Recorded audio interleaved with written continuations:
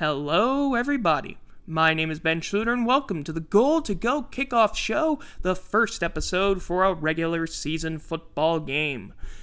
You know, despite this not being out on Saturday, and instead being out on the Sunday of the game, there's still been no announcement of who LSU's starting quarterback is going to be.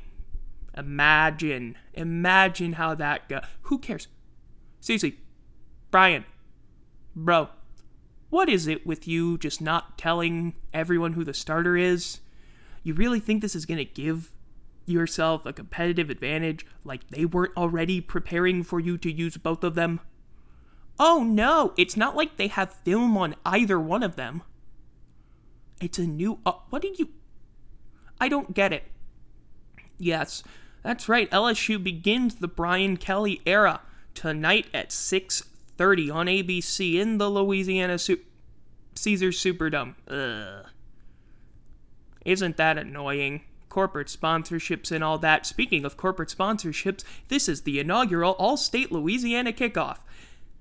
Yay for that kind of stuff. This is the first of a home and home, and I'm putting that in air quotes you can't see because neither game is going to be in either team's home stadium. Because next year, they're playing it at Camping World Stadium in Orlando. Because money. Because LSU's getting $5.2 million for playing this. You know what? I can understand why you didn't want to play it at Tiger Stadium. $5.2 million is a lot of money. That's right. Anyway, this game. Big game for LSU as they host Florida State in the Superdome. I guess we're going to call it hosting. You know, there's just so much that's happened over this offseason. What with the getting a new head coach and turning over the entire staff except for one guy. Like, we kept the O-line coach, and that's it. Every other position coach is gone from last year. Brian Kelly has brought in new coordinators, he's brought in new position coaches, and he's of course brought in new players because LSU worked the transfer portal this offseason. And boy, did it bring in some guys, yes, such as Jaden Daniels, who is probably gonna start. Like, it's not official, but it's probably gonna be him. I would expect it to be him, what with the whole he's more experienced than Garrett Nussmeier, so he probably would be better for the, handling the pressure thing. And speaking of him handling the pressure, we'll get to that in a moment, because he's better at handling the pressure in a couple ways. You have him, you have guys like, this running back, Noah Cain. He's pretty cool. He's a guy from Penn State who did stuff. And, a lot of guys. I wrote about some of them, so you can look that up. I'll send a link to it. I'll put a link to it in the description of this. Excuse me for the waviness of my voice. I'm just kind of excited for this game.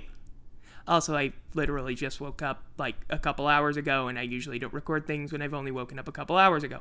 Anyway, the offense. It's going to be interesting to watch. Defense can be interesting to watch there too. Brought in some guys into the secondary. So that'll be a thing. Yeah, overall, I really don't know what to say. Because all we've seen is camp. It's just been camp. There's really been nothing to look at for LSU. You know, we all know Kayshon Boutte is going to be the big one. Or Boutte, excuse me. That's been updated. They actually put out the pronunciation chart. I need to go get that before tomorrow's episode of the 2-point conversion, which, by the way, yes, that is coming out. Don't worry. But yeah, he's going to be the primary target. It's going to be real interesting to look at everything that's going to happen. The offensive line is... okay, apparently the offensive line has problems. Yeah, it's not that great. Center, Will Campbell, he's had some snapping issues, though it's, snapping has been the main problem. Blocking has not. And frankly, I would rather have a guy who has some issues snapping that can block really well than the opposite. Because if you're good, you can pick up a loose snap and keep the play going, and then he can block the guy who's trying to run at you.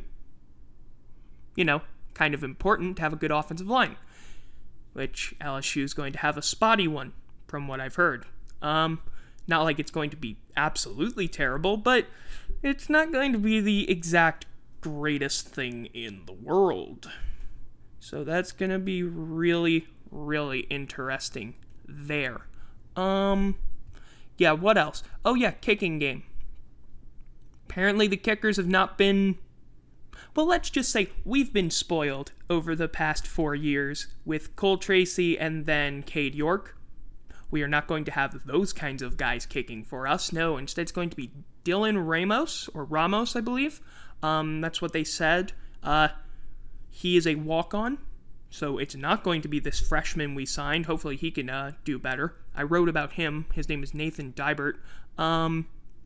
Yeah, so hopefully this guy can make field goals consistently, because I'm kind of worried about that. But, yeah, that's LSU. Now, Florida State, they actually have a game under their belts. In fact, not only do they have a game under their belts, it was a blowout win, which is actually a big deal for them. Like, Florida State's had their problems against FCS opponents.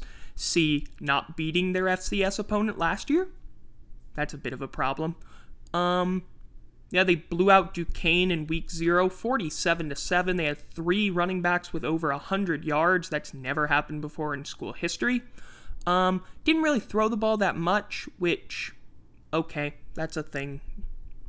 But it's going to be quite interesting to see what they have there. Yes, let me get the name of their quarterback, by the way, because I have it right here. Yes.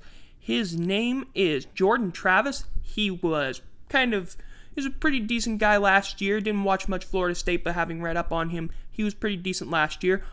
Wide receivers that he's got a couple of transfers that came in. Micah Pittman, Johnny Wilson. Now, Johnny Wilson, don't know what the status of him is. From what I had read earlier, he wasn't 100% to play. We'll see if that's changed tonight. But yeah, those are pretty decent guys. I really don't know how you can make determination of what Florida State's going to do based on a game against an FCS opponent. But considering that this was Florida State's first season opening win in 5 or 6 years, I'll take that to be a positive for them. Their front line was supposed to be good. They only got 1 sack, no hurries against Duquesne, but that could have been due to a multitude of factors. I didn't watch the game because I would have rather watched better games in week 0. And then I decided to watch the Vanderbilt game, which was an absolute train wreck, but that was much later. If you want to talk about one guy on the Florida State defensive side, it's Jared Verse. He's the guy who had the sack. He's a transfer. He's apparently expected to be really, really good. So that's a thing. But if you want to know something that is a problem for the Florida State offense, it's their offensive line. They have a strong defensive line, but a weak offensive line. LSU has a strong defensive line and a weak offensive line. That should be interesting then. Should be very, very interesting to see how that plays out because, games are won in the trenches, and these two teams don't really have great trenches for one side of it. And in order to win this game, I think LSU is going to have to establish the run, and considering we don't really have a dominant running back, LSU really has instead, it's going to be more running back by committee. Another thing that I didn't mention that I should have mentioned earlier is secondary. So LSU's secondary doesn't really have that dominant guy like it's had in years past. It's really about the guys that are going to be playing. It's not one guy. It's not like you have a Derek Stingley, who granted, did we have Derek Stingley last year? No. But it's not like a Derek Stingley or Tyrann Mathieu, Jamal Adams, stuff like that in the past, where it's been that one dude who you knew could make plays. It's just a bunch of other guys who have been pretty good, so we'll see how it goes. Yeah, linebackers. Linebacking core is really interesting to me. I wrote a couple articles on linebackers, actually. for some reason, I didn't mean to do that. I wrote 3 linebacker articles for previews, and it's interesting to kind of look at LSU's linebacker corps because last year you had a dude who was like, oh, he's very, very good. And it's been that way for several years where LSU's had a linebacker that was very, very dominant. And the guys that are here now were playing with dominant linebackers. So you have guys like Micah Baskerville, for example, who's played with dominant linebackers where, yes, he's made the plays. Baskerville, I should say. Baskerville's been making plays, but he hasn't been considered like the key guy. Now, could that change? Obviously. 2019, LSU probably was not, like, Patrick Queen was not like the dominant linebacker coming into that season.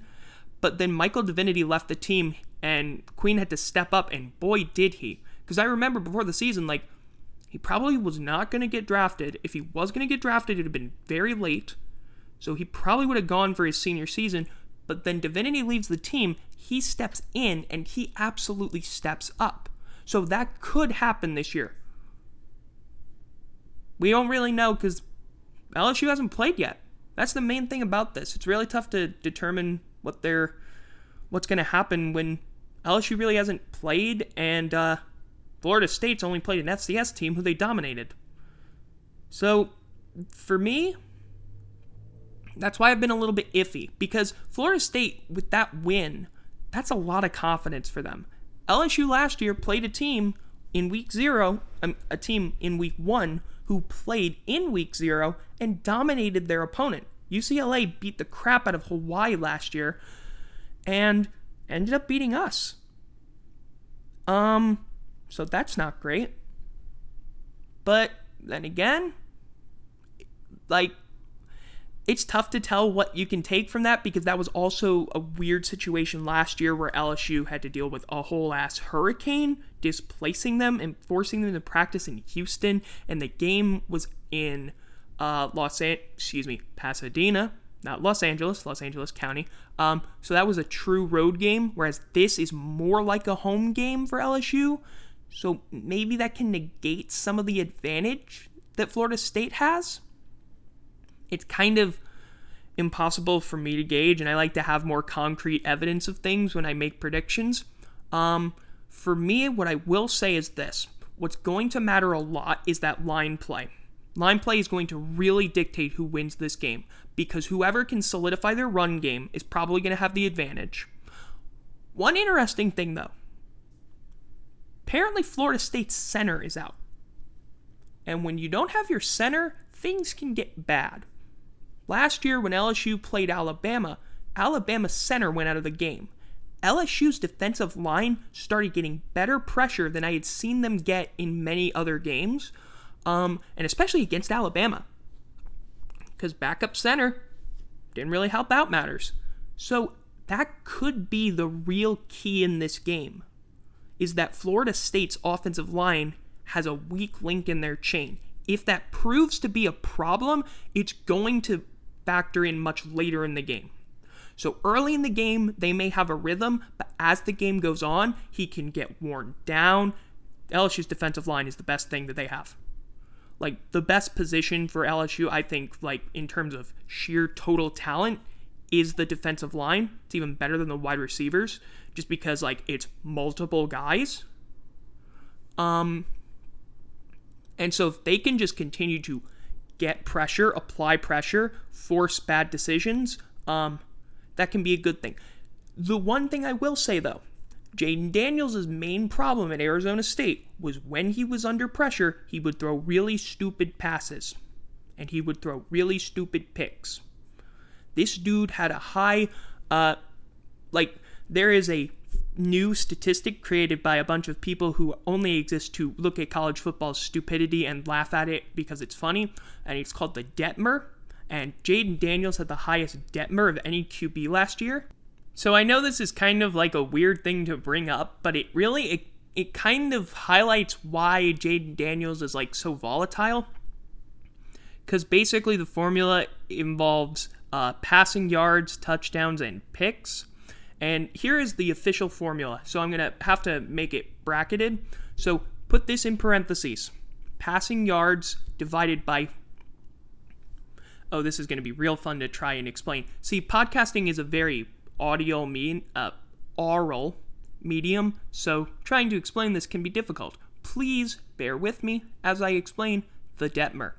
So first of all, it's passing yards over 400 times number of games. You take that number right there and multiply it by TDs plus interceptions over 1 plus the absolute value of TDs minus interceptions.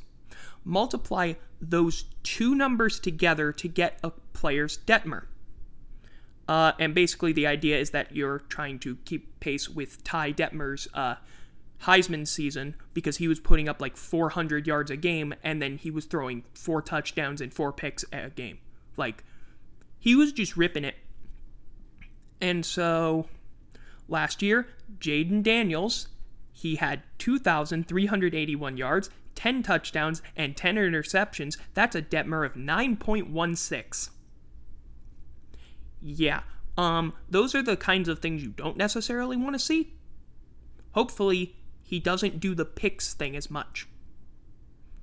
But one thing I will say is that he's going to be very good at getting away from pressure. He's very mobile, and considering our offensive line is, again, pretty spotty compared to the defensive line of Florida State, which is pretty damn good, that'll be very, very good.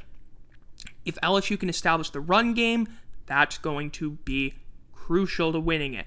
Also, I don't know how good Florida State's secondary is, but Kayshon Boutte is really, really good, and I don't know many guys who can cover him. So, like, if you can get the ball to him, you might have a good time. Also, Jack Besh exists. Also, Malik Neighbors has been pretty good. LSU's got some damn good wide receivers, and as long as Daniels can stay upright and make good decisions, I think that that's going to be the key here, but I do believe it's going to be a close game, just because it is the first game for LSU. They are trying to get everything settled in. The whole quarterback situation's been weird. And we really don't know what the offensive line's going to do. So I got LSU winning this game. I think it's going to be a close game. I think it's going to be a very annoyingly close game where I'm going to be very furious for several reasons at stupid things that happen. But in the end, I think LSU somehow pulls it off. And that's going to do it for this episode of the Goal to Go Kickoff Show. Hope you enjoyed this. If you did, why not share it with some other people and things like that. The link to where I write my stuff, that's in the description, as well as the accounts where you can find me. You can find me on Twitter and Instagram. There will be an episode of the 2-Point Conversion coming out tomorrow, recapping this baby. So yeah, why don't you listen to that when it comes out? But until such a time as that, I've been Ben Schluter. This has been the Goal to Go Kickoff Show. Hope you guys enjoyed tonight's game, and until next time, bye-bye.